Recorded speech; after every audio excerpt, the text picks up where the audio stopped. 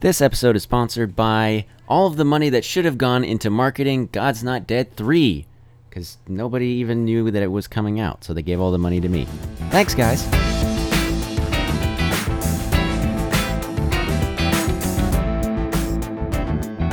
Hello, and welcome back to the Bargain Bin Movie Podcast, where today we're going to try not to take 4.5 hours to record this, or for this whole thing to not end up with a 4.5 hour recording. Also, we've already spent like an hour trying to get situated and everything. Yeah, we're like short 5 minutes to be an hour. Yeah, so that's great.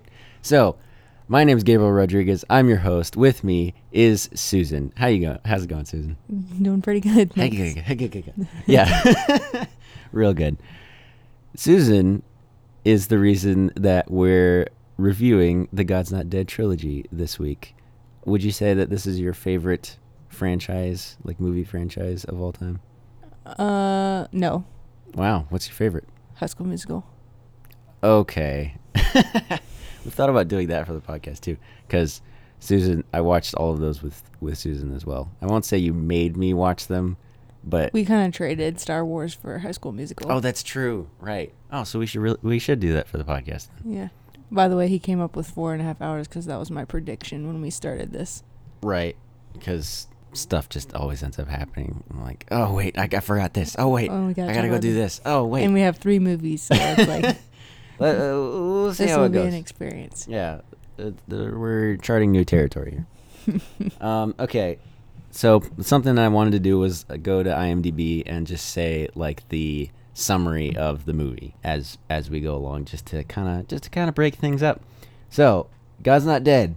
A college professor, Mr. Radisson's curriculum is challenged by a new student, Josh, who believes that God exists. Incredible. He believes that God is not dead and cannot find it within himself to write on a piece of paper that God is dead. And why did he feel like he should defend God in Philosophy 101? Do you remember? Because I thought that his reason was kind of weird. I can't say that I was going to say because he felt like God would want him to. Right, exactly. Okay. And I'm just like, would he though? God would want you to argue for him. Have you heard the story about the chalk? No. What's the chalk A professor, story? very similar to Radisson. This was a real life story, though. Had a piece of chalk, and every time somebody said that God existed, he said, well, if God exists, he can prevent this piece of chalk from breaking when it hits the ground, and he drops it from that standing position. And, of course, the chalk would always break, and so he had this reputation. And eventually one kid, because most people wouldn't even challenge him because they knew this chalk challenge was going to happen. Mm-hmm. And one kid who was like Josh in this movie said, no, God exists. I believe in him. So he goes, well, if that's the case, then when I drop this piece of chalk, it won't break when it hits the ground. So he drops the chalk. Well, instead of it falling like it normally does, it accidentally bumps something and rolls down his pant leg and lands perfectly fine on the floor, unbroken. Wow. So because of that, the professor, of course, left very ashamed, and the kid got to share the salvation message with class. And that was a real life story. Okay. Well, that was a good story. They should have made a movie about that. That would have been good. Okay. All right. I see what you're saying there, but so I guess I kind of went back and forth on that, when he first says that to his girlfriend. I just feel like that God would want someone to defend him. And then it wasn't until later that he tells somebody that, I think of Jesus as my friend. I think he tells the Asian kid that. Mm-hmm. And that actually makes sense. Like, if you think, Right, if he was, convicted to do it, that's a little different than just choosing to do it because...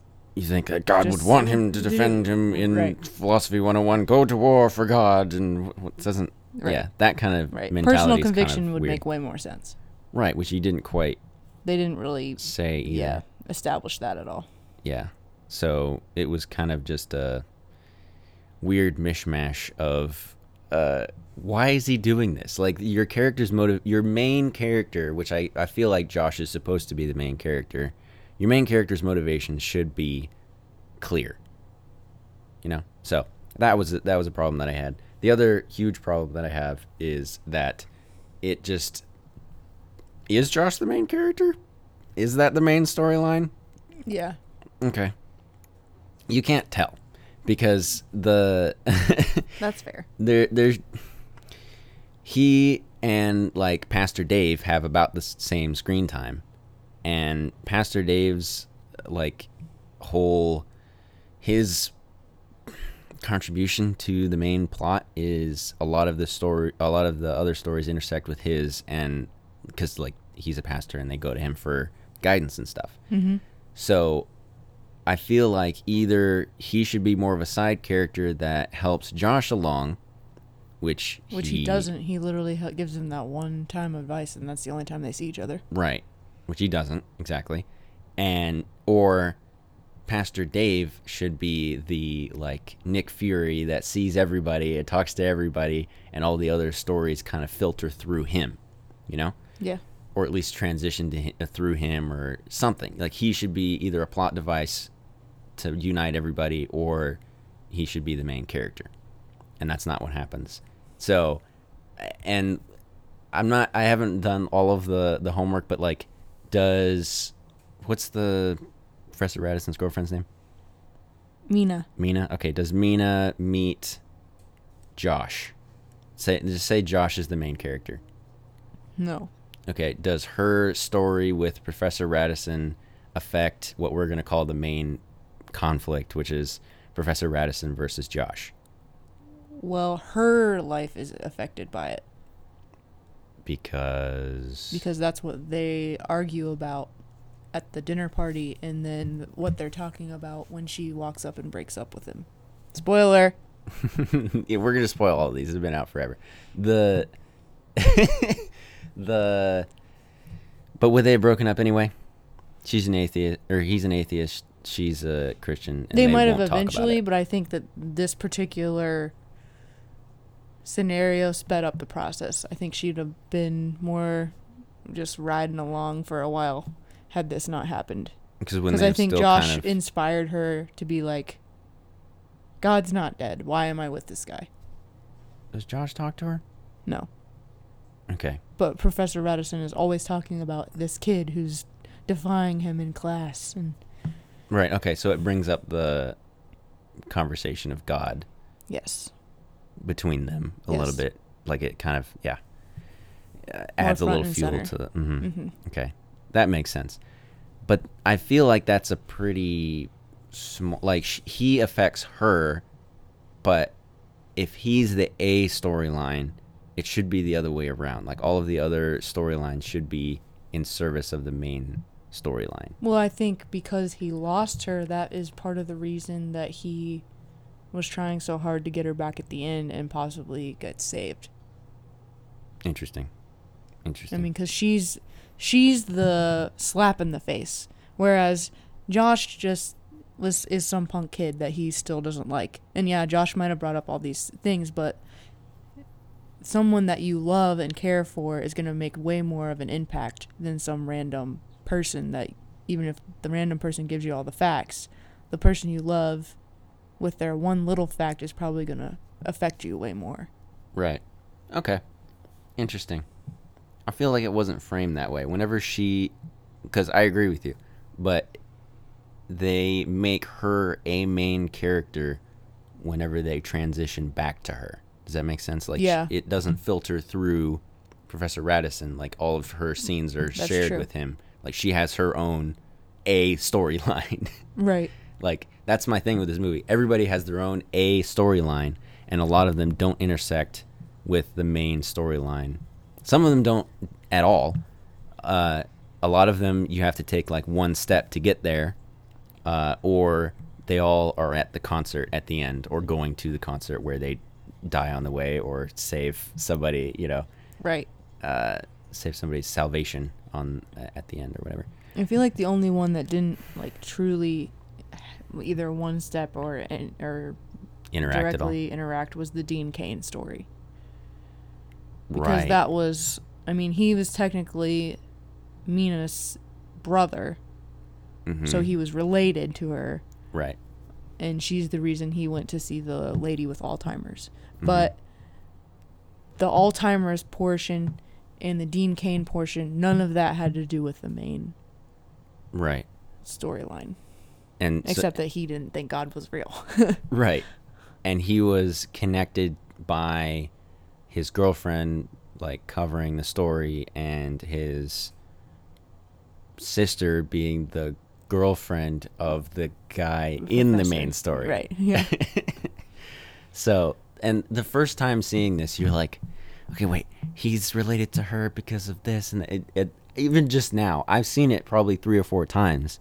I just watched it last week, and I'm still like struggling to remember how he's connected to the story at all.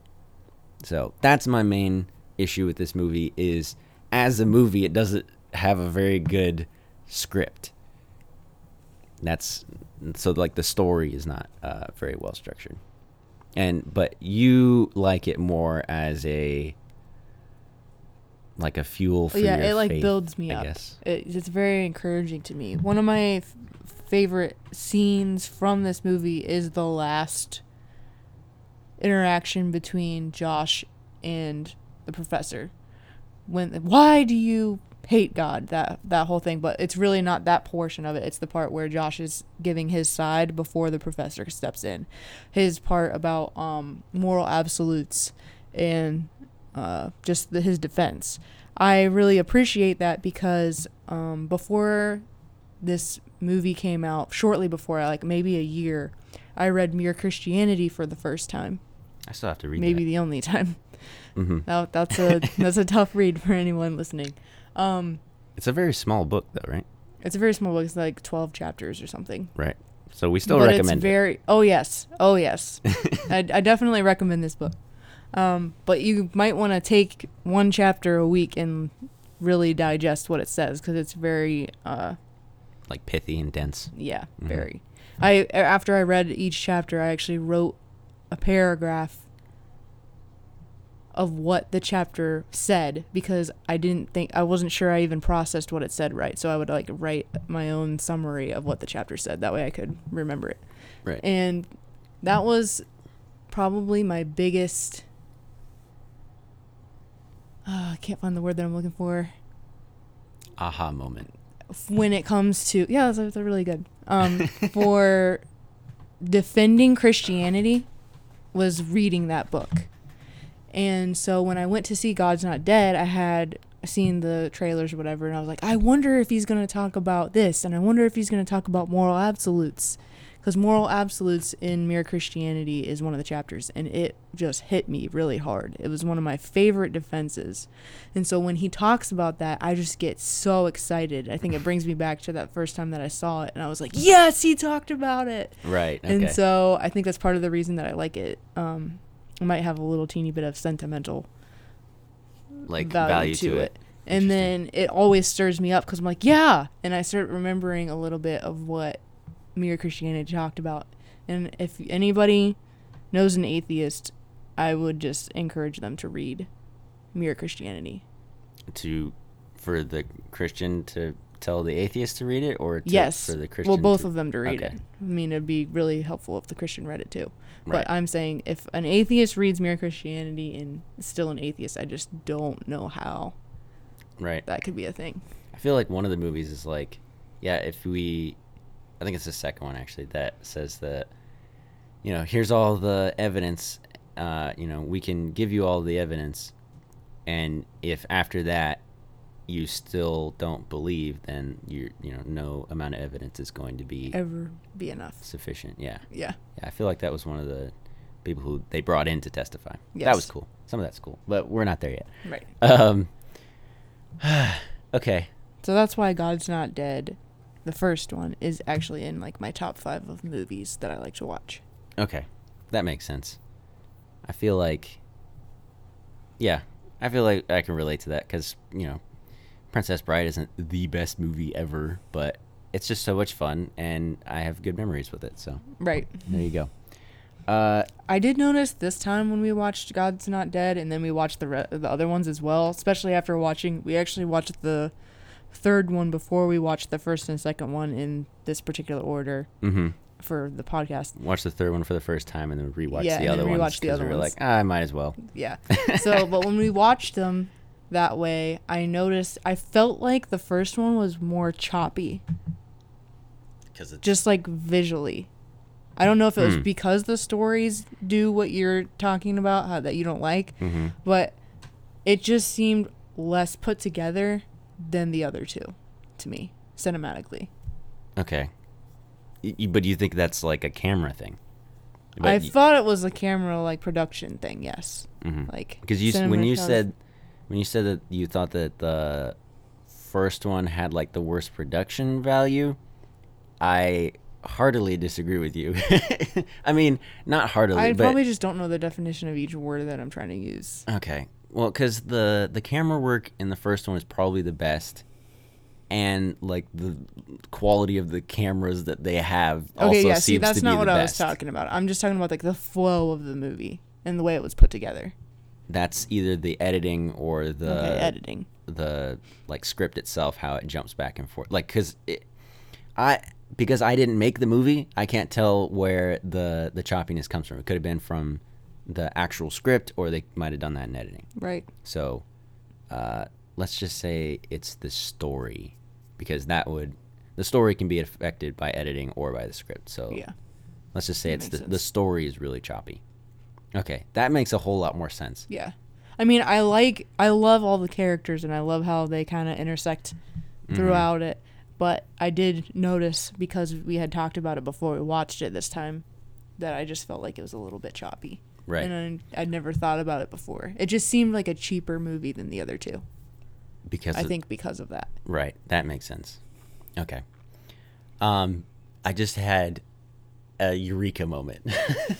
Sometimes movies are better as TV shows, and I feel like this movie would have been better as a kind of anthology one-season TV show, where Because you could just go like from character to character, yeah, exactly. like a soap opera type thing. sure, I mean, you could go back and forth between characters, between episodes, and devote an episode to each one. And the fact that they all live in the same universe, quote unquote, it doesn't matter. Right. And as long as each story, like, it won't detract from it like it does here, because you're like, what's the point of them all being in the same movie if their stories barely interact or affect each other? But in a TV show, you could just pitch it as an anthology that all has kind of the same theme. I will say I think that whoever wrote it's probably point with all the different characters and stuff is they all had the same point to them. Exactly. They might not have all interacted, but the whole thing was every single person was trying to establish for themselves, is God dead or alive? Right. And that's something I hadn't really thought about until you and I started to watch it. Right. Really? Really. You didn't get that was everybody's I didn't point, think or about you it. just didn't? I just never. I don't think about.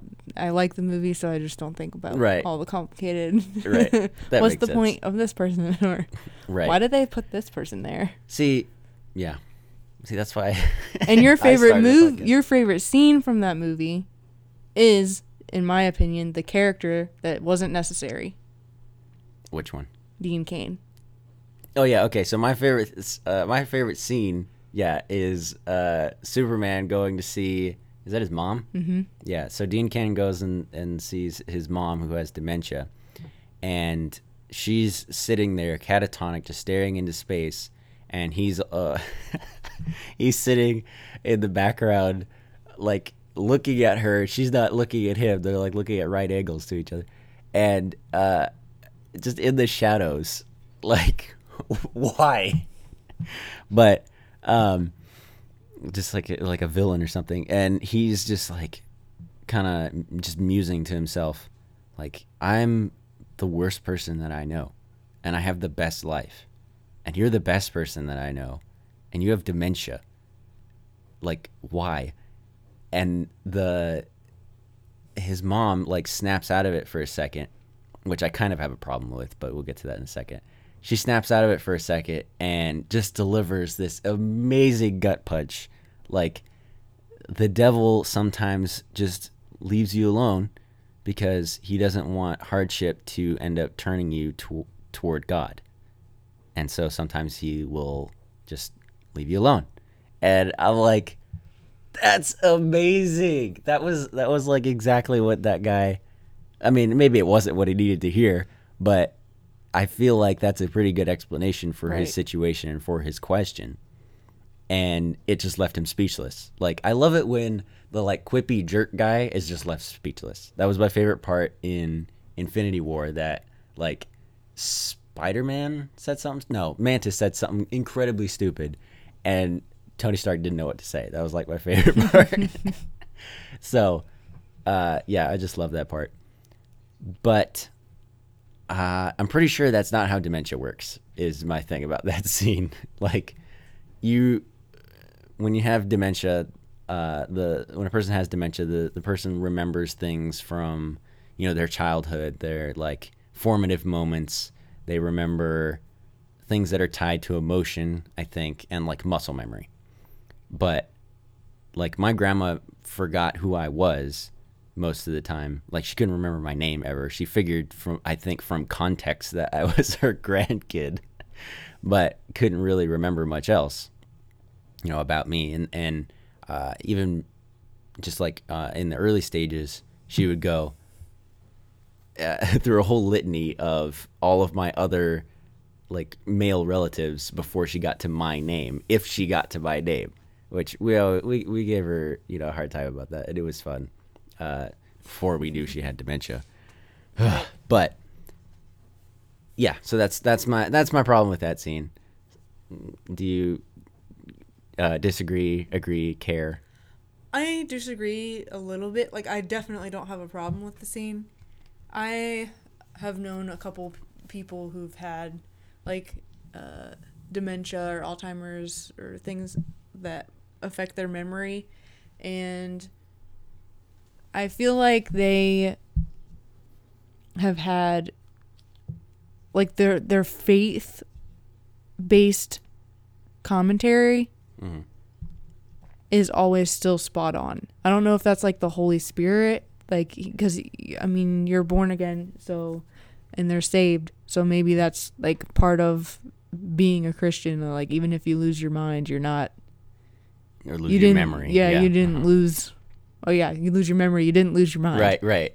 So he didn't lose the Holy Spirit, so he's still right. So I feel like that wasn't completely unrealistic. Right. And it's definitely, as we will probably talk about later, could just be labeled as a God moment. Right. And I was like, that's cheating, because you brought that up before. And I'm like, that's cheating. Like, I understand it could have been the Holy Spirit, but they didn't mention that in the movie, so that's just headcanon. Yeah. You don't mention it on a regular basis when it's a God moment, though, even in real life. But they didn't. That's not what I mean. Like, they didn't frame it that way. They didn't communicate that to the audience, so that's just headcanon at this point. What is this? Yeah, I don't know. Okay, so just a few nitpicky things real quick, and then hopefully we'll be able to move on.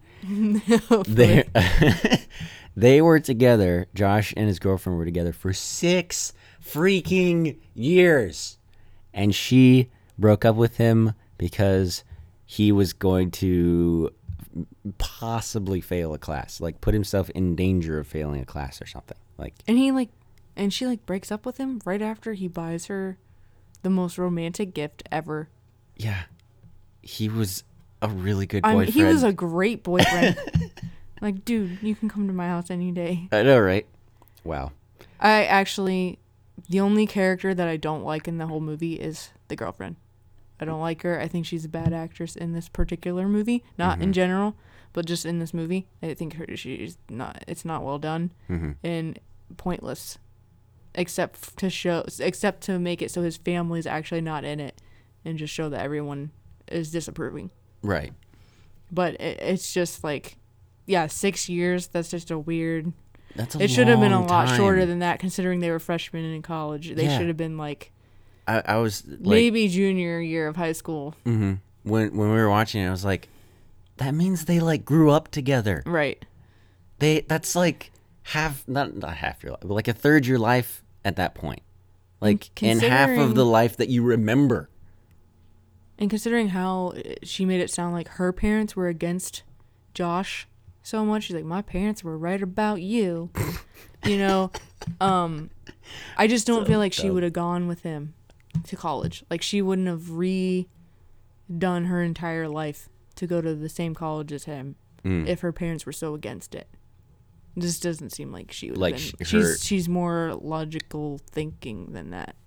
I always figured that the college that they're at wasn't like leagues below the college that she could have gone to. Like, it wasn't that much of a step down. It was just a little bit of a workaround. Maybe. Yeah, that's what I always figured, but you're probably right. I mean, it just sounded like the parents were so against this, and she went with it anyway, but she wasn't willing to put up with one little thing that he stood up for. Right. Which wasn't even bad. Right. And he would... I mean, she didn't God know honoring. That, right. And she didn't know that Professor Radisson was going to try to get him to... or try to keep him out of law school. Well, he probably told her that, but I don't know. Not in the movie. Doesn't count. Right. Okay. Exactly. Yeah. Okay. So that was dumb. The atheist lady is listening to Hawk Nelson in one of her scenes, and that is that was just funny. Retarded. That's the only song they could get the rights to. Right. I figured, but come on. Like, classical music is free. She's the kind of person that would listen to that. Yeah, probably. Come on. Give me a break. They CGI'd Aisha's brother's face when he was crying. I saw that. I noticed that the first time. A tear?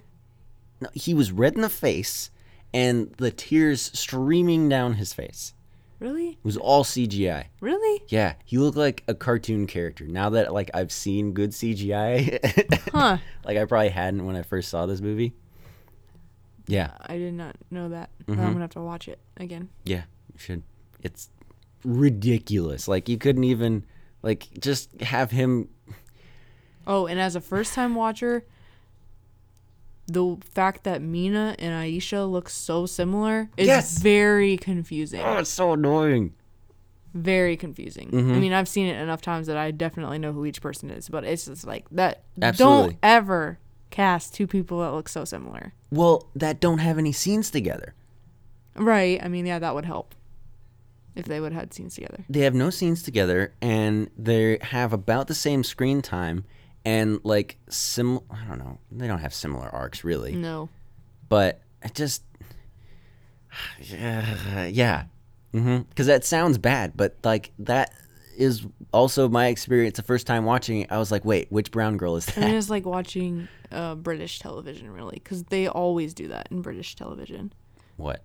They cast people that look the same and they have similar character names.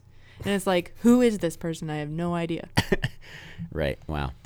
Amazing. Don't watch British television, apparently. My parents do. Unbelievable. Let's see. I want them. So Josh says, I want them to have a choice. Like, I want the class to have a choice. And this is actually not a bad thing. It's just a kind of a commentary on it. That, yeah, a lot of atheists want people to have a choice too. Like, not everybody wants to rule the world and rule everyone's minds. So, I just wanted to bring that up. I think he just wanted to be able to have the choice for the class, even because Professor Radisson was saying, right, you have to say God is dead in order to be in my class. Exactly. I'm just saying that people on both sides want people to have a choice or don't want people to have a choice. Yeah.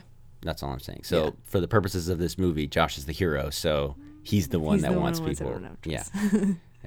That's Everybody boos the atheists at the end.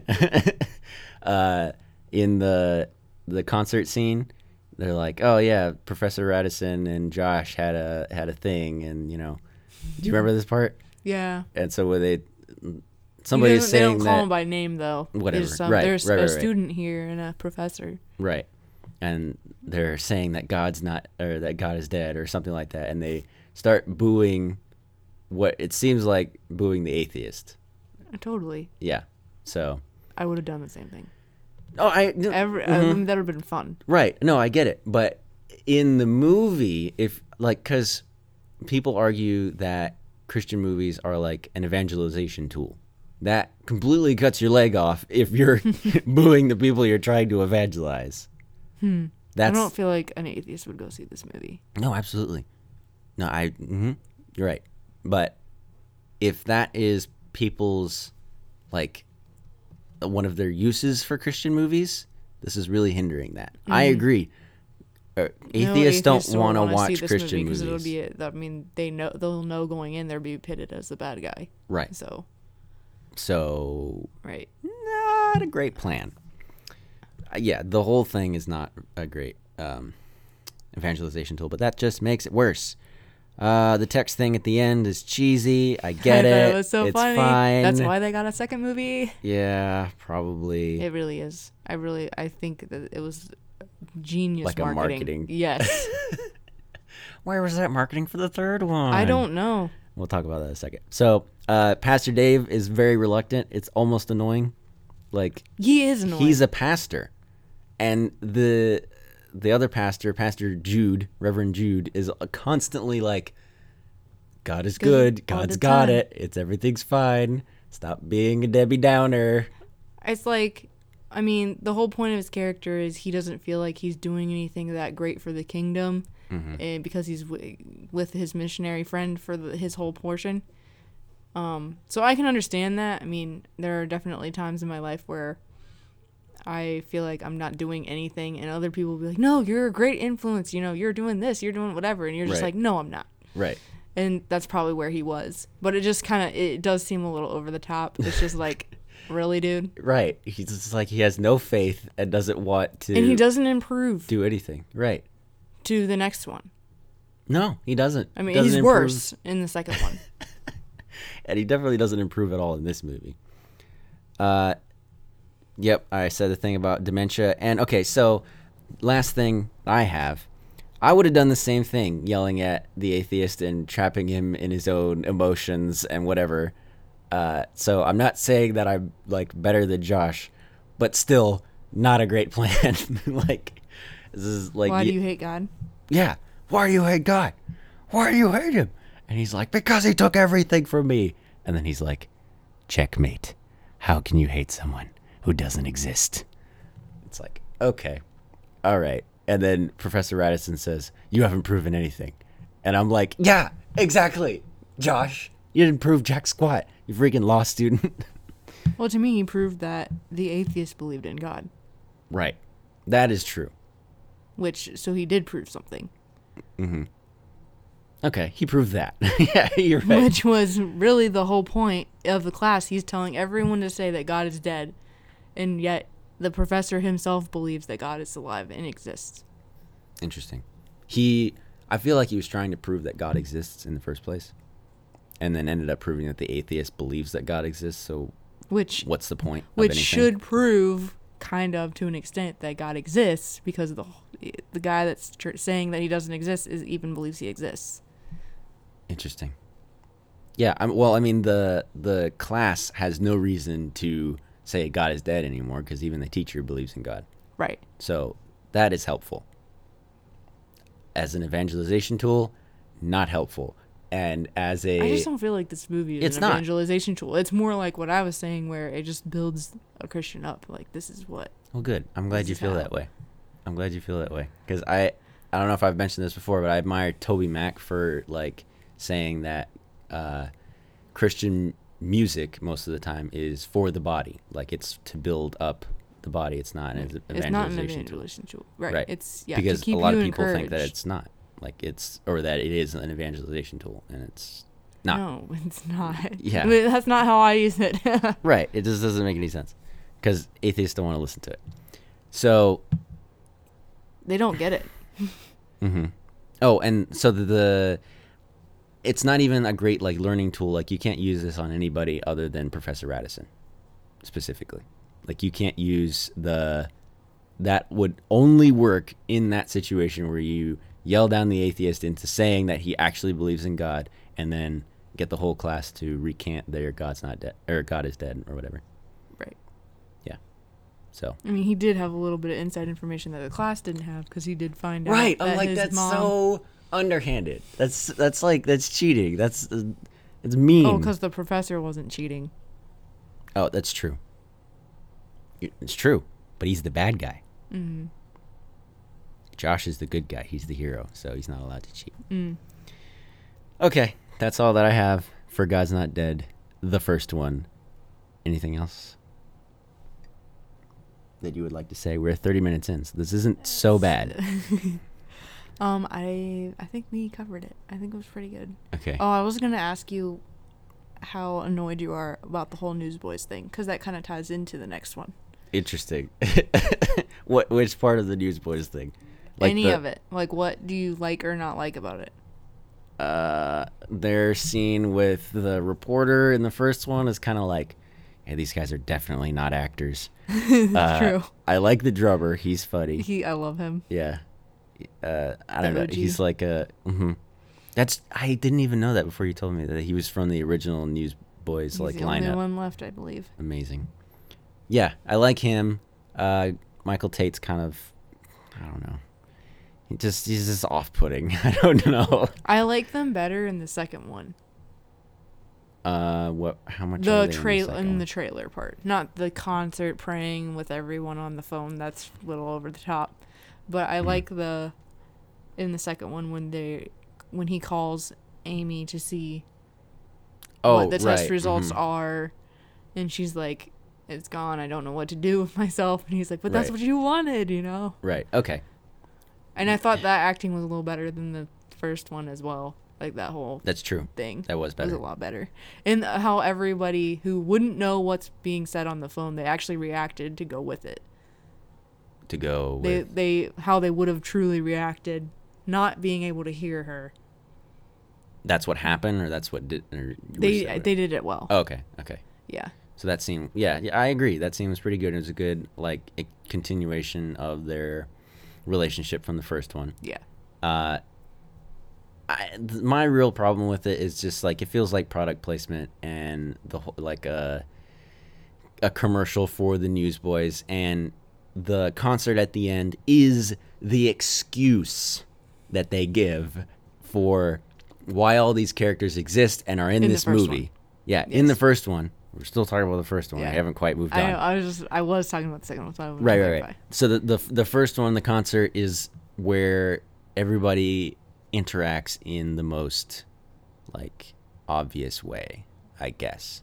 I think that's the point. Like the movie, what was the one that doesn't matter. Your mom was talking about this one that I thought was called Under the Cross. It's called something else though. Where they all meet under the cross at the end of the movie, and that's kind of what I compare this to, or what I should compare it the other way around. But anyway, yeah, it's stupid. The Newsboys shouldn't be in the first one. It's dumb. I mean, the whole song "God's Not Dead" and stuff that Is does tie it together a little bit, but I think it's a little over the top. I will say for the Newsboys stuff. It's a little over the top. It should be just like a celebration at the movie's ended technically, and then they go to a concert as a way to kind of have everybody leaving the theater, feeling happy because the song kind of ends it on an emotional high. That would be fine, but it feels like an excuse. That funny line about they finally can drive the car and now they're being stopped by Christians. Right. Yeah. that is pretty funny.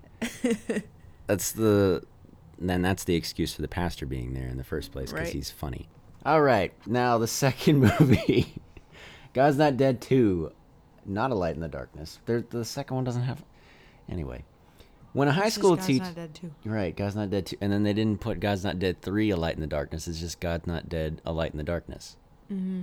Ridiculous. There was a lot of issues with the marketing for the third one. Mm-hmm. When a high school teacher is asked a question in class about Jesus, her response lands her in deep trouble. Do you want to start this one? You have thoughts on this movie? I like this movie. Not as good as the first one. Okay. It to me is a little bit more boring. Why? Because it's similar to the first one. But in a real trial? But it's adult. which is just more boring. Sorry, adulthood is more boring than childhood. Right, sure. So, Josh is an adult. yeah, but you're not an adult. You know what I'm saying? Right. He doesn't think he's an adult. Right. Right. So, I mean, I didn't when I was that age. I probably still don't. I was like, I still don't consider myself adult. I'm a couple months away from 30. So, I just, yeah, I feel like I could relate.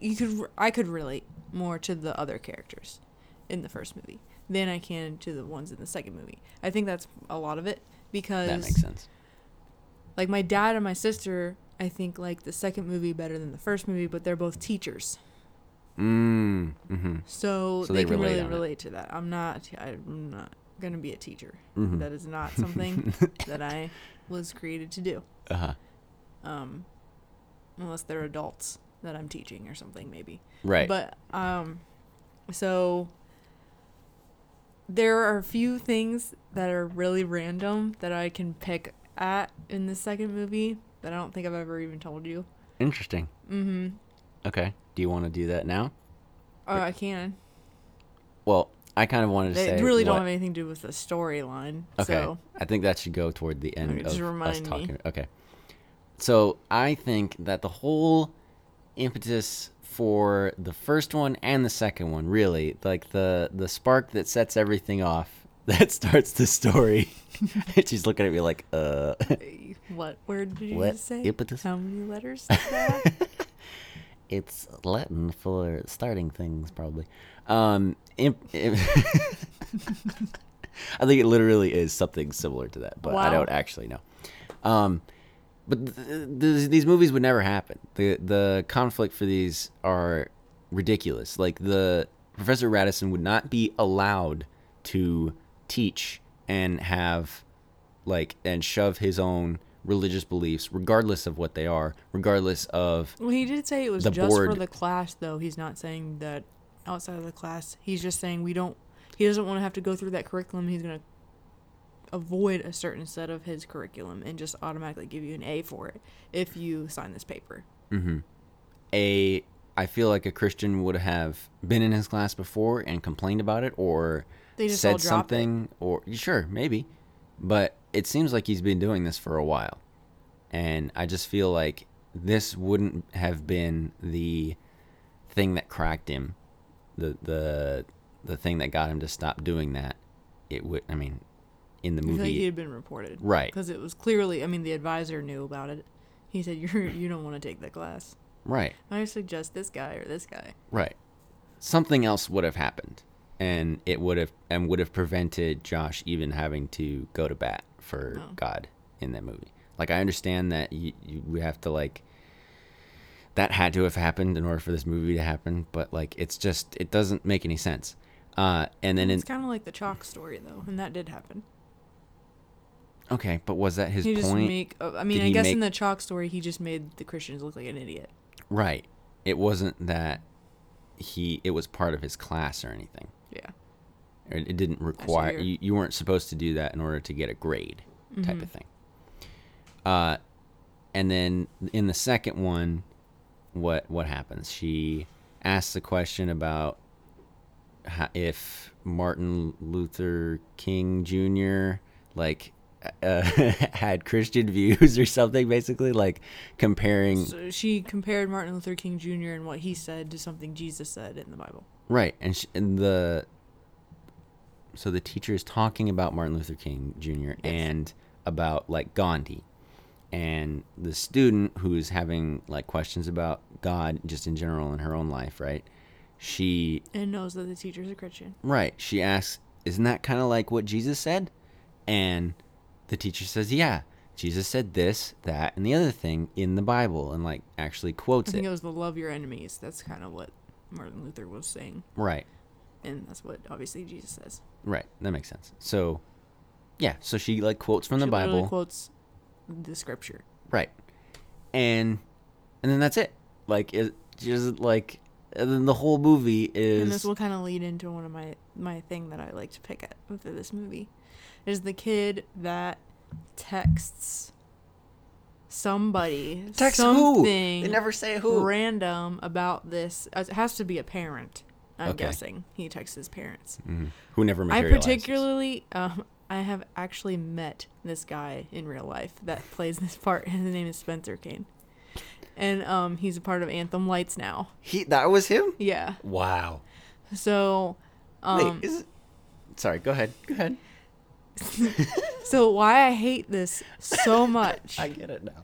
is because Spencer, who, as I just established, is in a singing group in real life, is the one that makes the text message. And then there's this scene in this movie later at the end where they go to the teacher's house and they sing to her. Okay. Obviously, Spencer Kane needs to be in the singing because he is the best singer that they probably have on the whole film.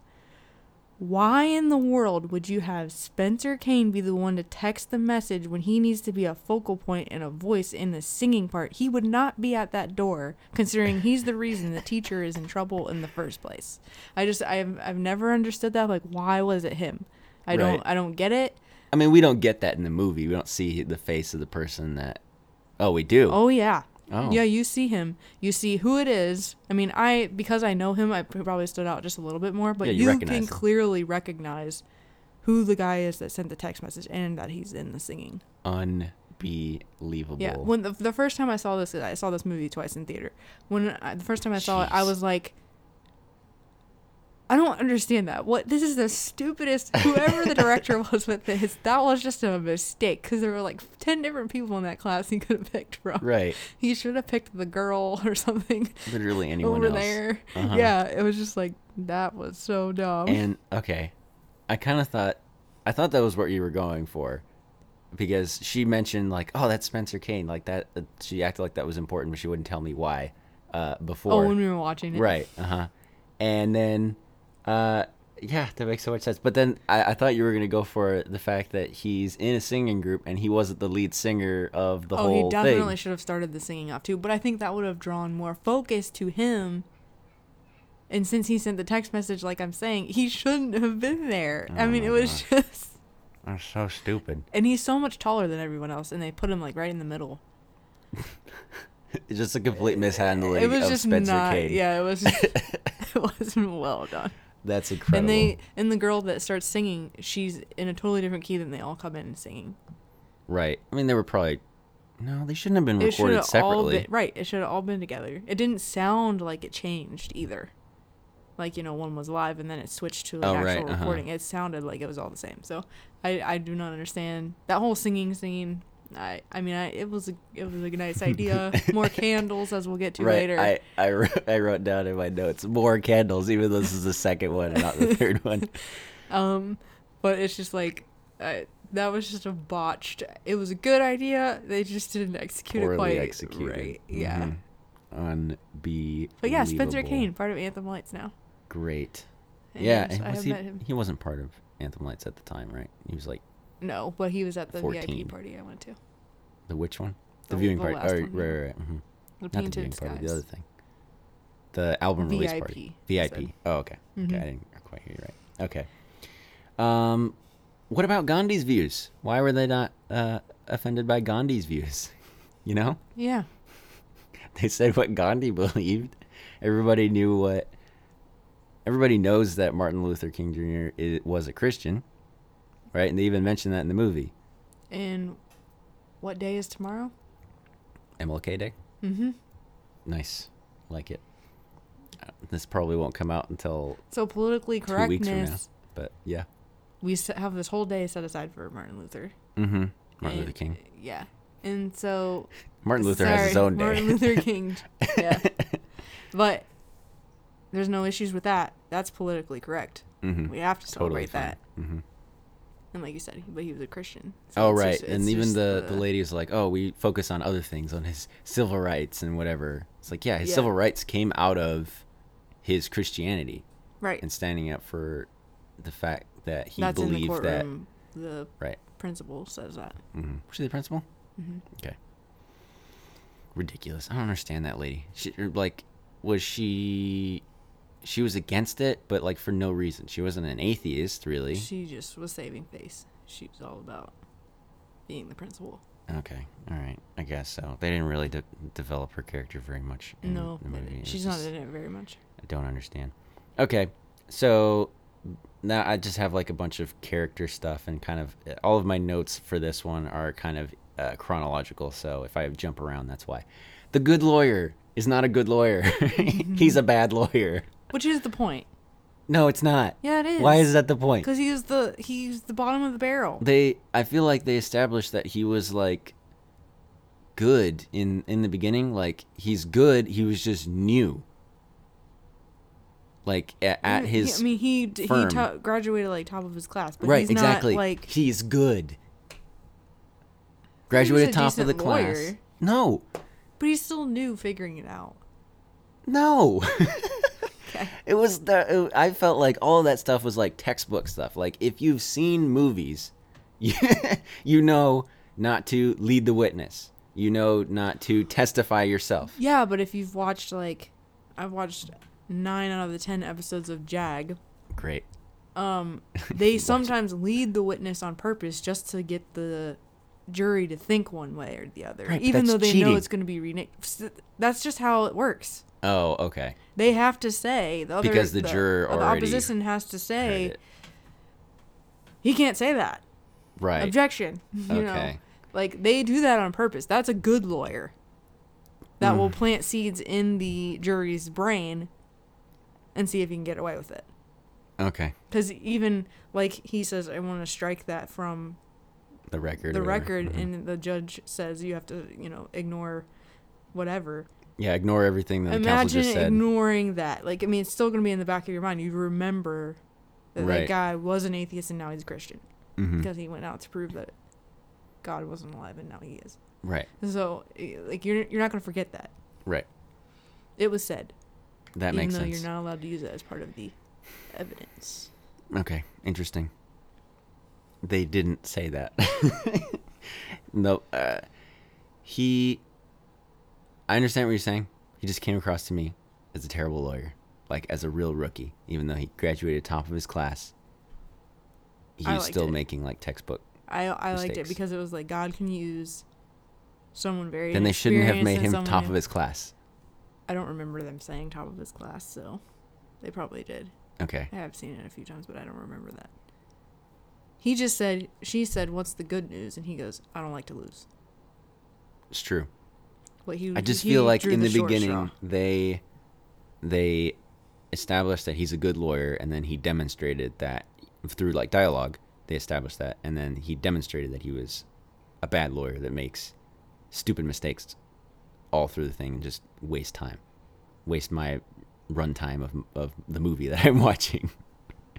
No, okay. I don't feel that way, so I just disagree. Okay, all right. So I have a problem I like the original Spider-Man trilogy, but it annoys me how cartoonishly of a loser Spider-Man is, like Peter Parker. He can't even get, I always say this, he can't even get an hors d'oeuvre at a party.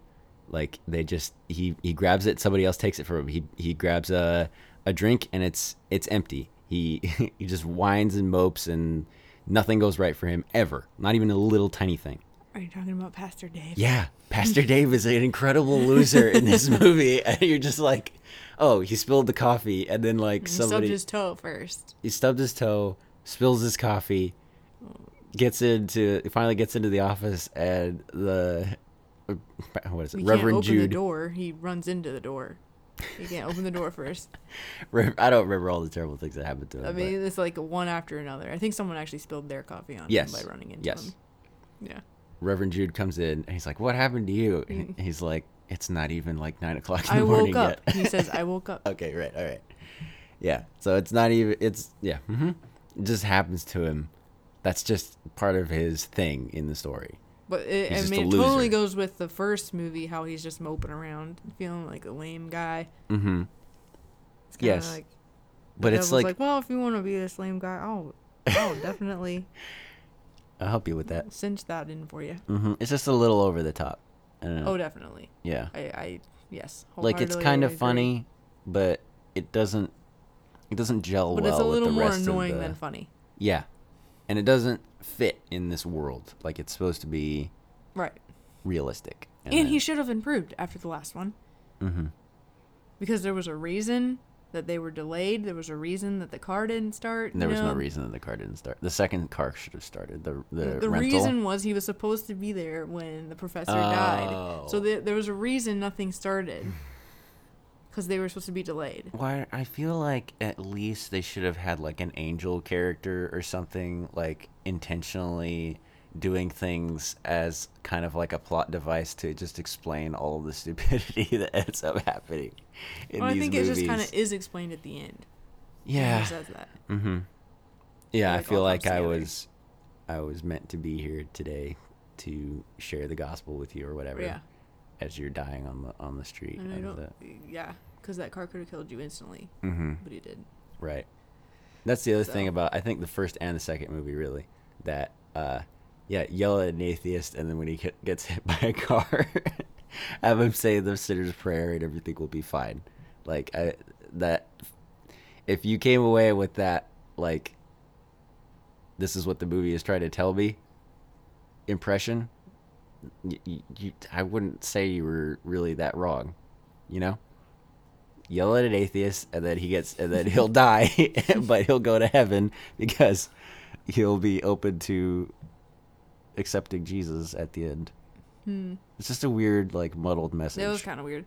I was very shocked the way the first one ended when the first time I watched it. I couldn't believe, I was not I think I anticipating rolled my eyes that at all. when he got launched over that car. I'm like, he's really gonna die, and somebody's gonna say the sinner's prayer with him. And the rain, I'm sorry, I hate fake rain. It's just, I think they can't do something to make it look more natural. I mean, it's They just can't, always no. pouring buckets, and I just, no. My thing about the rain that started in that scene was like, really? It's like, I know something bad's gonna happen now. It was completely Like, it's so sunshining stupid. and nice, too, 5 minutes before Right, that. So and it just was to just set the scene. all of a sudden, Oh, boom. we gotta turn on the rain. Yeah. Yeah, so it's just, I that felt like was the dumb. rain was a little unnecessary. And then in the second one, this is kind of like in both movies, the reporter. No, do we know anyone's names? Like, I intentionally looked up Pastor Jude's name, and that was the only one. I can't remember the reporter's. Amy. Okay, Amy. Right. All right. So. I can't remember. Oh, Amy. I Right. said that earlier. Amy. So, Amy has cancer in the first one, and then in the second, and then And she gets saved at the end. and she as gets well saved. with the newsboys. Right, and then she doesn't have it in The beginning the of the second one. She Right. just finds out at the beginning that she does not have it. Right. So again, kind of a weird message. Accept Jesus, and He'll cure your cancer. It's not really what happens. I really liked how every time, anyway. That was one thing I liked about the first movie when I saw it originally, not knowing they were coming out with more, was that she wasn't cured of cancer there on the spot. It's true. I appreciated that they left that up to possibility of she might not. Mm-hmm. But of course it changed because of the second movie. Right. But that was also one of the things that I really liked about the first one when I watched it originally. That It wasn't crazy over the top, and Dean Cain didn't get saved at the end either. After the whole God moment with his Alzheimer's Right. mom, That was at least a good ending to his arc. I mean, my personal ending for Dean Cain is that he died that day and didn't go to heaven. That's how I feel like when the way he throws the phone into his chair and then all of a sudden peels off. It always makes me think that he got in some major car accident. After talking to his mom? Yeah. He leaves there and he gets the text, "God's not dead," from Mina. Oh, right. Mm-hmm. Because she's at the concert. And then he just, disgusted, throws his phone over in his chair and peels off. And I always just think that sports car crash, he Interesting. dies. That's just always been my personal ending for his story. Interesting. It's kind of a dark ending. Yeah. Jeez. It is. Unbelievable. You know what? But he, we didn't to really me, talk about how their really characters end up 100% chooses to be an atheist. to be against God. Mm-hmm. And so that's, Yeah. whether he died right there in a car crash or not. He lived that's the what rest was of his gonna life happen. as an atheist. Yes, it was he had decided and there was no going back. Right. Okay. Let's see, just quick check. Mina had a character arc of like finding, instead of like finding her worth in her boyfriend, she found her worth, I don't know, in herself God. and God. Mm-hmm. She became her own person and focused on God. That's good. And got out of an unhealthy relationship. Right. Very unhealthy. Yeah. He Professor was a Radisson. jerk. Terrible. Professor Radisson and Amy both got saved. Yes. So that was their arc. Josh had a whole hero's journey. That's great. And the thing about Professor Radisson Mm-hmm. and Amy, it was kind of like the cancer had an opposite effect on Amy than it did on Professor Radisson, which I thought was interesting. What was that? She had cancer, she got saved. Whereas Professor Radisson's mom got cancer and he was like, forget God. Oh, interesting. So it was like the opposite takes on Mm-hmm. how that could actually work out. Right. And all things work together for good kind of thing. Interesting.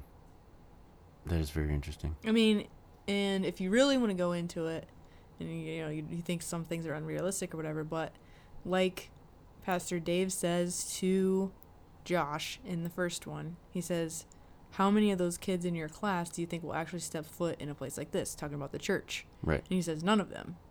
So because Radisson's mom got cancer and died, he hated God. Right. Which made him be the way he is in this class, which made Josh then defy him and get to share the gospel with the class. Mm-hmm. And some of them got saved through it. So had his mom never died with cancer, those kids probably would have never got saved. And he did end up getting saved before he died.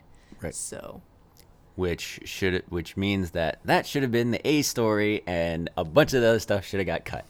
Just saying, because the movie you just pitched to me was pretty good. which is another reason that I really like the movie, because it's a great example of how in our lives we can't see the whole picture. Right. Like his mom died of cancer. He doesn't understand why. But in the end, God really did turn that for good. Just like the scriptures say. All things work together for good to those who love God and are called according to his purpose. Right. A bunch of people got saved because of it. I always think it's interesting that that verse says for like people who love God, but really people take that as for everybody, like it works together for all of humanity. Right. That's just an interesting thought. I don't know.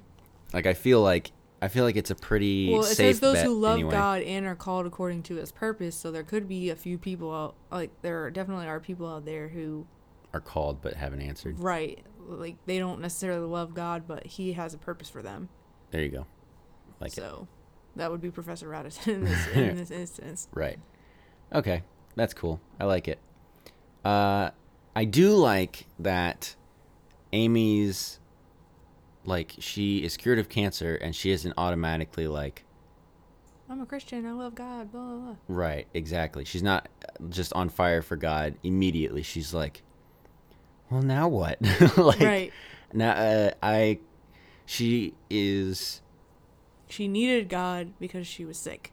right. And once she wasn't sick, she's like, well, do I need God? And did he really exist in the first place? And now she has to choose God without that, like, time clock, and without that pressure, and without that,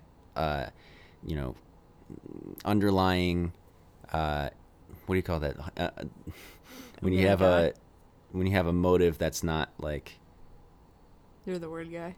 ulterior motive. So without that ulterior motive of, hey, I need God to cure my cancer, and that's why I believe, like, that's not my main reason, but in the back of my head, It is. it's kind of my main reason. Right. So It's definitely what pushed me over. right. So I like that a lot. Yeah. That's gone now, and now she has to go on the search for faith And which herself. is how the whole second movie's plot kind of ties into her story and what the point of it is and why she's there. That now, is she a Christian in the third one? Second one. I'm talking about the second one. Right. Wait. She's not in Say the that third again. one. Is she? It ties into her story. The plot of the second movie ties into her story and helps her determine what she's going to believe and why. Because she follows the trial, and Melissa, I'm going to call her Melissa, I don't know what her real name is or her character name. Is that her? Wait. Melissa's her it might be character her real name from name, something actually. else. Yeah, I think Melissa is actually her real name. Okay, go ahead. I don't know. I'll look The main character, the blonde teacher, Mm-hmm. she is inspiring to her and helps her see why. Yeah, that's her real name. Love God. Melissa. Mm-hmm. Okay. Okay, yeah. so the second movie's like main plot influences her and her like journey toward God. Is that what you're saying? Yes, that's what I'm saying. Okay. Sorry if I didn't articulate that very well. There was too many hers. Too many things going on at the same time, and yeah, okay. I was like we had some technical difficulties for a second there, but I feel like we hit it well. So, the Pat Boone is in this movie. Just saying. Like I was like, just a little fact for you. Snapple fact. I didn't. I did not recognize him. It was really weird for me. Looking at IMDb later and just kind of, wow. Like, did you know that? Blah, blah, blah. I'm like, I don't even know what that is. He was like, who's Pat Boone? I was like, never mind. No, I was like, he's the guy. He's the gold guy. Like, buy gold so that when the dollar crashes, you have gold and you can trade with your blocks of gold. It's a dumb plan, but anyway. So he in this movie is like, the most basic human right is to know Jesus. I just think that's your most basic human right. Like, I don't disagree, but like, well, I like it because it kind of shows that the whole point of at least America in the way that it was established is you have the right to believe in God. That's like, right. You have the right to believe in whatever you want to believe in. Bottom line, and don't bother America. other people about it. Right. Or supposed to be. Right. Well, not bother, but like don't persecute other people about religion. So I kind of feel like he's right. Mm-hmm. Okay, but I feel like the most basic human right is life. And you're not going to believe in God if you're dead. You already know. You don't have just technically the basic right of life. God gives you life. Right. But, no, but God gives us all of our human rights. Like, we get all of our rights from him, not the government, not from ourselves. So, like, nobody has the right to kill you. Therefore, it's your human right to live and not be killed by someone else. Okay. So, I feel like that comes before knowing Jesus, because you have to be alive in order for that to be a question. Because if you're dead, I think that's just you already know the answer. I think that's just implied with this. He said the most basic human right. I just you're feel not like, human if you're dead. Well, that's a theology question. I'm just saying. Because I feel like it doesn't require that much thought.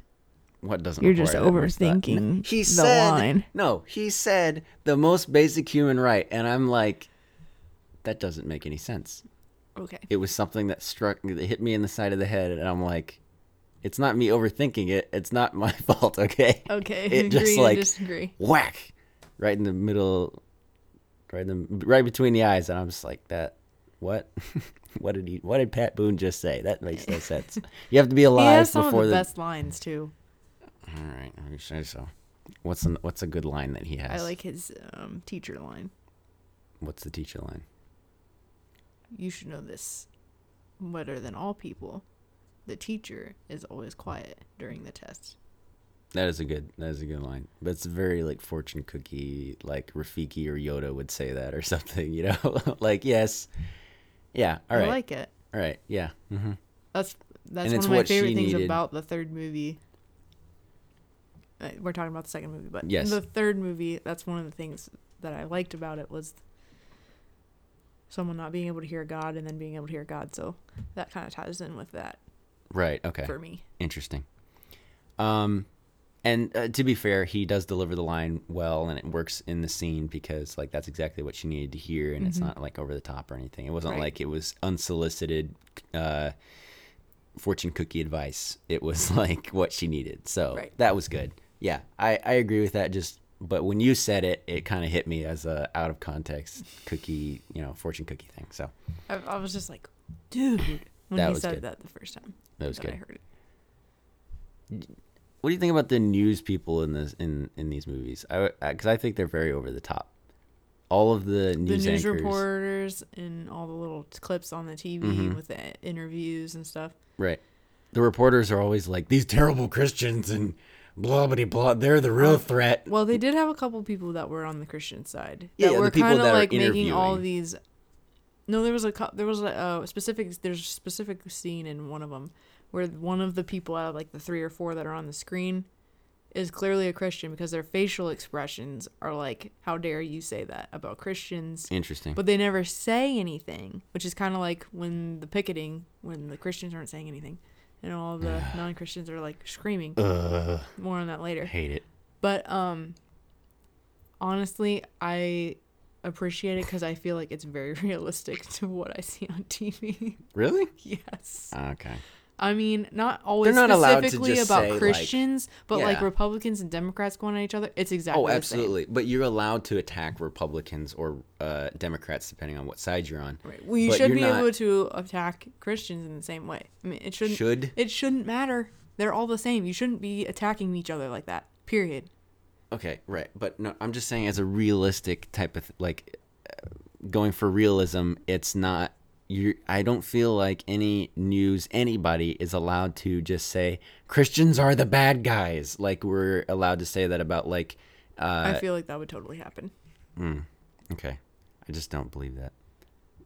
Like we're allowed to say that about like extremist Muslims on TV because they have AK-47s whenever they're on camera, But like, But people will get mad at you for that too, sure. which is the same with Christianity. So I feel like it's not that far fetched. I feel like it's very realistic, sadly. Okay. I feel like they're at least more veiled with it. They're not just like Christians are the venom in our society or whatever. Yeah, maybe. Yeah. So that's a little bit of a problem that I have with the news. There was this one deleted scene where they had somebody testify. It was like the 3rd or 4th person testify. Like There were a couple people they took out. right, and they put it. I was like, oh yeah, I've seen that. I remember that guy from the actual movie. He was on a TV in one of the scenes, like in the Right. background. I was like, that was a good choice to move him from like front This and center. whole long scene. Yeah, in the courtroom To to a just 3-second clip on TV. Screen. exactly in the background. That was great. The car guy came back. That was kind of funny. Yeah. Yeah. Wait. Haven't I seen you before? Yeah, I do dinner theater and now I work here instead. Dinner That theater gig- here, and then I work in the mornings That feeding that gig didn't the work out or tunas whatever. melt. I wonder why that other gig didn't work out. Interesting. Yeah. Sorry about that car. Yeah, I just like that he came back. That was funny. I want to know how he got the car back They in towed the it or truck something. Who cares? and stuff. Huh? Like to get rid of it. That he Which- brought back the next day the same exact car. Ridiculous. Don't lie to me. I'm a minister. Look, lying to people is bad enough. Lying to an ordained minister, just plain terrible. I forget what it says. Exactly. Something like that. That's very close. There's a part where he's like, better chance of getting struck by lightning, huh? Because he says that about getting chosen to Jury be on the duty. jury. Yeah. And then there's a lightning crack right after he delivers that line. And I'm like, that's perfect. It's so Yeah. over the top and cheesy. But if you're not like watching for it, I feel like you could miss it. Like in the theater, like there's other like stimuli around But you. the You're fact not that the paying thunder attention. goes Yeah, it's just so great. It's so dumb, but for Yep. some reason I loved it so Right. much. it goes a lot with the third movie that he liked. That's true, and It's I feel like more it goes with Pastor with Dave too. I feel like you like him a lot. it goes with Pastor Dave exactly. He's the comic relief, and I don't know. He's just he's charismatic, and so I like his character. It's Yeah. great. The sermon subpoena thing starts halfway through the movie, and you're just like, wait, is this another A storyline? Like, is this another main conflict that's gonna be a big thing? Say the first time I watched this movie, I didn't even understand that whole storyline. Like I didn't even get what was going on. Mm-hmm. I think same. Yeah. Maybe, like especially the pastor's luncheon that they have later on. Mm-hmm. I did not understand what they were even talking about when he brings the manila envelope that doesn't have anything in it, and the guy's like, Well, it has a letter saying right, why he's but not gonna it's do it. it's not Right. like He doesn't a have bunch all of of his papers sermons. thick or whatever. Mm-hmm.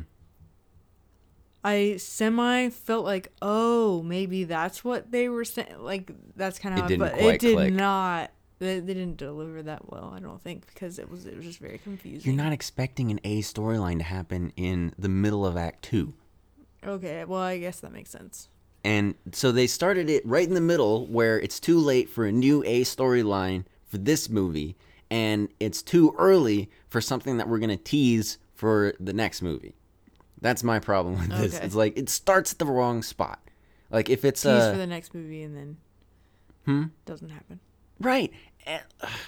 Like the end Oh, credits and scene if you're kind watching the second one, stay for the after credit scene. There's an after because credit they scene. didn't tell me until after I went twice to the theater that it was there, my so I left gosh. before it. What Both times. a I was so disaster. mad. I was like, I'm not going to see this again. Disappointed. Exactly. Kevin Sorbo. You know that's him, right? Yeah. Yeah. Professor Radisson played Hercules, and that's just the clip that has survived on the The internet. years. Disappointed. So there's an after credit scene that leads into the next movie, and then it's completely dropped. Anyway, we'll get there. Yeah, I said that she quoted the whole thing. The whole beginning of it is just stupid. I don't know why I have that twice in my list. More product placement. The Man, the Myth, and the Messiah is what she gives, the book that she gives the rookie lawyer. Oh, yeah. And like the producer wrote that or something. What was the product placement in the first one? The product play, just the Newsboys. Oh, okay. Yeah. I mean, I know they Like, made what? this I don't know what movie, you were- but like, Okay. shut up. Well, there's definitely a clear product placement in the third one. Okay. What is it? Just so we don't forget. Toyota. Okay. Interesting. It's very blatant. Okay. I don't feel like they would have gotten paid for that. I feel like they probably did that on I accident. mean, they literally show the key fob up close with the symbol on it. They show the car. They talk about the Prius like 10 different times. Wow. It is a big deal. Wow. Ridiculous. I was like, if this isn't product placement, I don't know what it is. Because you would not do that. wow. Incredible. Yeah, so that was stupid. I don't like product placement in the first place, but when it's a Christian movie doing it, I'm like, I don't mind the it's like even Toyota. worse for me. Really? Well, you have a Prius. Well, that's not why. Hey, if they can make a little bit of money or support the film by getting sure. a sponsor, that's fine. It wasn't annoying the way that they put it in there. Right. I guess That's is true. my point. That's like true. if The you Newsboys can were just kind of annoying. like fit it in natural, that's fine. But sometimes in it's like early seasons of NCIS or like White Collar, they're advertising a car and they do show stupid features of it and like make it part of the scene, and it's just awkward. It's a like, whole what is the commercial. whole point of this? Right. This has nothing to do with the show. Mm-hmm. Clearly, this car sponsored, Whereas this one, you weren't even convinced that they sponsored it. So Right. I like the fact So that would have been good product yeah. placement. I agree. That's good. The Seed kid, like I don't know if she's a Seed kid. I don't know what all. I wasn't a part of the Seed era, but like the kid, the girl, the blonde girl with the hair and the blue hair and the Egyptian eyeliner and the alternate dark lipstick juror. and whatever. Mm-hmm. The alternate, like her. I think it would have been telegraphed to me pretty well anyway, even if I hadn't kind of seen the movie before. Like I was in and out of the room the first time that I saw. And then you missed her first entrance when we watched it this time because you were writing notes down. I'm like, you just missed something. Okay, right. But I feel like it would have been telegraphed to me anyway that she's important. She's gonna get switched out for the once Pastor Dave starts having his I definitely appendicitis pegged problems. that. Yeah, Yeah. I was like, wow. And it great. also pegged that they were trying to make, like, I felt she was very obvious. Like, she was going to end up being good for the jury. Okay. Like I didn't get that. See, first time I watched it, I'm like, she's gonna be the alternate juror when he can't do it for some reason. Mm-hmm. Everyone's gonna think it's horrible, but obviously she's gonna make it good. She's probably gonna be the whole reason that it was okay. Right, which is exactly I wasn't sure what how they happened. were gonna tie it in. Right. But then with the tattoo at the end or whatever. Right. You were seeing the whole Yeah. the whole picture, whereas I I felt was just like- I saw the next step. Interesting. Yeah, I felt like it was very. That's just what I remember. It might have been the second time I saw it, not the first. But either way, I was just like, Should have been obvious either way. yeah. Right. Yeah. When I saw the cross tattoo on her neck when she left at the end, It was just like the lightning crack again. No, I heard Kevin just go, "It's Christian." I bet you he made that joke in his review of this movie. Yeah. So I was just like, really, like it's such a dumb twist. Was that supposed to add suspense? Like, was that supposed to be suspenseful? Like, oh no, Her the character? obviously atheist-looking kid is the Yeah, alternate. I don't know. That's why I was like, obviously she's gonna be good because they're like pitting her to be not good. Right. So you just saw straight through. Yeah, it. I was just like, this is dumb. Yeah, didn't. Okay, so I guess love the fact that she's so over the top. I think that was cool. Like, I didn't mind that at all. Okay, I thought it was pretty over the top I and like ridiculous. the purple hair and the purple lips. Mm-hmm. That was cool. On blue. I think she had blue hair. Was it different? Like different It could have been colors? different every time. Who knows? Yeah. I don't know. Oh yeah, it was pink and blue lips because it was like blue on the outside, pink in the middle. Right. That makes sense. During the movie, I wanted to go, objection. The forensic investigator is not allowed to read scripture in a public forum because he's like, oh yeah, there's this. He asks him to prove the whole. So the Darth Vader, the over the top bad guy, lawyer. This for some reason I dubbed him that during the movie. Why did I do that? Because he's just so over the top, and I already knew that. So when he first came in, I just started You're so going. evil.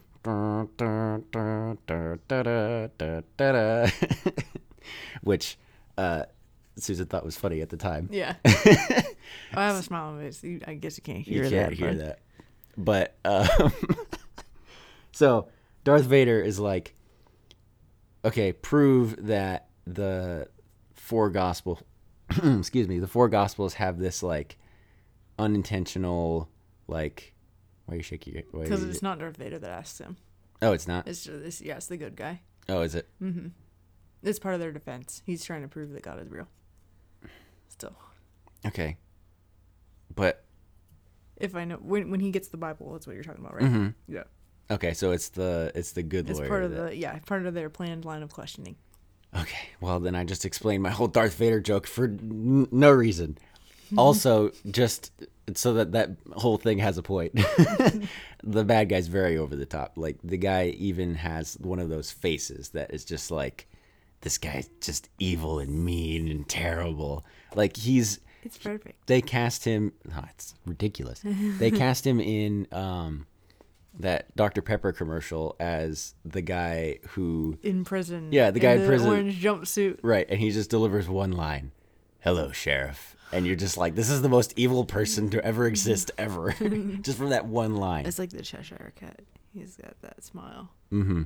Exactly. So it's great in the commercial because he's supposed to be over the top. It's a commercial, but it's just like, oh, he's like, and this is another atheist that hates everything. It would take that kind of lawyer though to actually go through everything he did in order to even get them to be sued in the first place.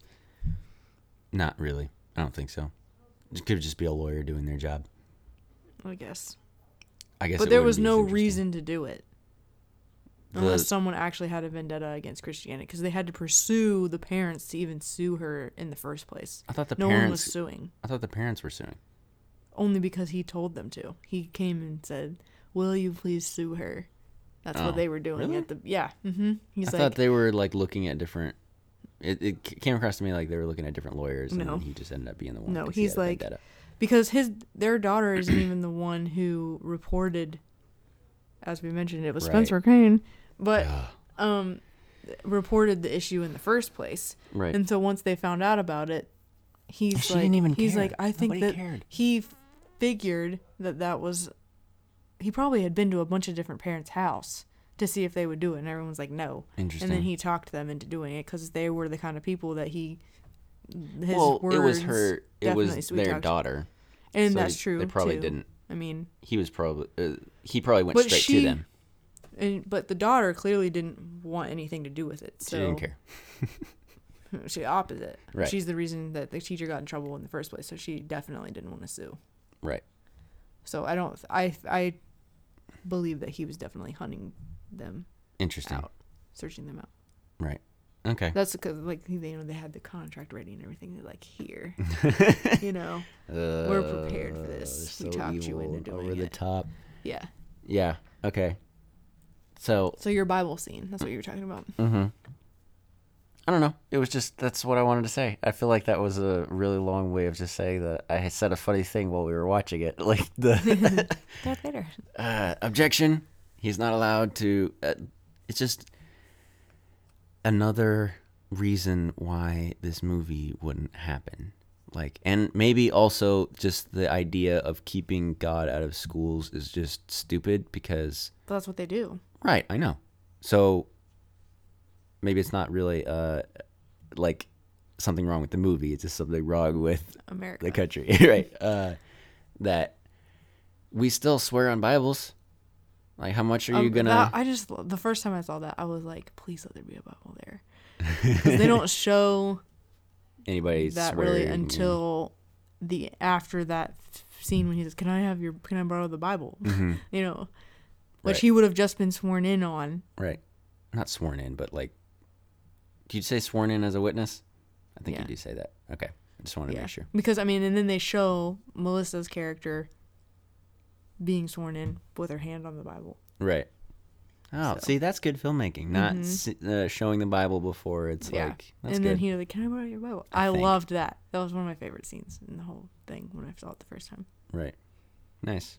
Maybe it's not good filmmaking because you're supposed to, like, stuff's not supposed to come out of nowhere, but it's not annoying and it doesn't give it away. So I was like, feel everybody that's good. knows that it's supposed to be there. Right. So. Right. It didn't really come out of nowhere. Right. Good. I like it. Yeah. So that was like, yeah, I guess it was more of a commentary on our country rather than a commentary on the movie. Just, that's so stupid. Like, we're allowed to have a Bible and read from it in court and swear on the Bible in court, but we're not allowed to quote it in a school. Okay, whatever. That's just, Yep. unfortunately, where we're at. Okay, we mentioned the candles. Oh, see, so the atheist, the atheist yelling outside of the courthouse. You like this? I didn't. Why did you like this? I liked it just because I feel like Christians usually take a more passive approach. Not saying all Christians do, because they definitely don't. There are exceptions. But I appreciated the fact that they were drawing a very obvious line. It wouldn't have been as bad as it really, they showed it in the movie, which is another candle scene. But, I can't wait till we get the kettle. It's gonna be, everyone's like, what are they talking about, candle? maybe they've seen all three. But they know what we're talking about. Yeah. But the fact that they were sitting there in silence, they weren't being obnoxious. They weren't antagonizing them. They weren't being jerks. They were just literally sitting there peacefully with their little "I love God" signs or whatever, proving their point. Right. And the fact that they had the atheists there, or the people against God, or whatever, who whatever they were supposed to be, Atheists. coming back at them, just saying, "You're wrong, you're bad," blah, blah, blah, with all these angry faces. I feel like that's how it is being a Christian sometimes. Being those peaceful people just minding their own business, not doing anything to hurt anybody, but being attacked for no reason. So I think that's why I appreciated it. I'm not saying it was realistic at all. I'm not saying it was necessarily the best thing, but I didn't hate it because I felt like that's what Okay. I feel like showed. it was way overblown. Definitely over the top. Just, And the fact that all the atheists were gone at the end when they came out with the results. That was weird. Because the whole crowd was saying, God's not dead. Right. He's surely alive. Wow. Yeah, where were they before? I don't know. Instead, it was a crowd of atheists, and now it's a crowd of Christians, just like that, for no reason. I mean, there was a crowd of Christians with the atheists, but were the there? fact that they weren't like intertwined anymore. It kept growing. Okay. The more days the trial went on, the more people were. All right, then the moms came in or whatever, and took second. I think it was shift. supposed to be a lot more people than it really was because they just didn't have all those people to show. Interesting. Like they were trying to make it. The atheists would have gotten tired. Is all I'm saying. Oh yeah, I mean the fact that they were all yelling over constantly, each other, like just screaming at them. That was just dumb. Like possessed by the devil or something. No headcanon, no cheating. Don't take that and run with it. Feeling okay. So your favorite thing about her. That was in this movie, right? She was feeling close to God, or was that the third one? No, that's the third one. All right, we're gonna keep that for the third one. I feel like she had to testify against herself in this movie, and she didn't. But like in real life, that doesn't happen. I don't know if that's. Well, it was weird because he says, "I'd like to call, whatever her real name is, but Melissa to the stand," Grace. And it was like, she's like, "Do I have to?" And the judge was like, "Yeah," right? Because it was her counsel, right? And she had elected to have them be the person for them. Mm-hmm. So if it's your lawyer, then your lawyer can make you testify against yourself? It's what it looks like, because the other people definitely couldn't. Right. I feel like... Not that they... Isn't that an amendment? It's been a long time since 5th grade. Oh, I have no idea. I do not know the... Okay. I feel like that's a thing. Maybe your own lawyer making you do it. I could see through that, too. Is like the first time I watched it, when he calls her up there, Oh yeah, absolutely. Everybody knows could that see, this is gonna be okay. He like commando like suited up for it and whatever. I do love the transformation though. It's very cool, and the fact that he talks about the shoes multiple times. Mm-hmm. Was it the same shoes? No, he says nice shoes sarcastically the first time, and then when he comes in the suit at the very end when he wins, actually has nice shoes. Darth Vader guy says nice shoes. Right. Okay. Like you won. Interesting. The last thing I have written down is great gamble. It worked. It might not have worked, but it did. But at the point they were in, it was worth. I mean, they were going to lose either way. Right. They were already going to lose. So, bada bing, a bada boom. Yep. Hey everybody, Editing Gabe from the future here. How's it going? We're going to cut the episode right there and come back to God's Not Dead 3 next time. Go to @BargainBinPod on Twitter. The reason that this whole thing is getting split into two is because I put up a poll there and 10 loyal listeners voted on that and they said you should split it up into two and not make it a 2.5 hour episode.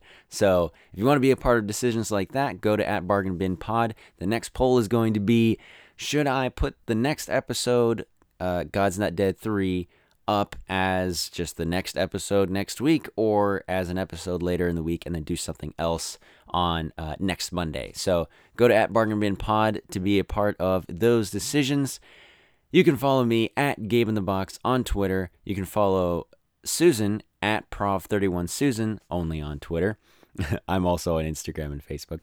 Check out Weird Name Books on YouTube. I was just on my buddy Bagel Gabe's podcast along with Gabe Miller. We talked about movies and then we talked about music. There's 2 different episodes because we talked forever. Sound familiar? So if you like this podcast, you will like that. Also, check out my latest video on YouTube. It's about the snap from Infinity War that no one talks about. All those links will be in the show notes. Thank you so much for listening, and we will see you next time. Bye-bye.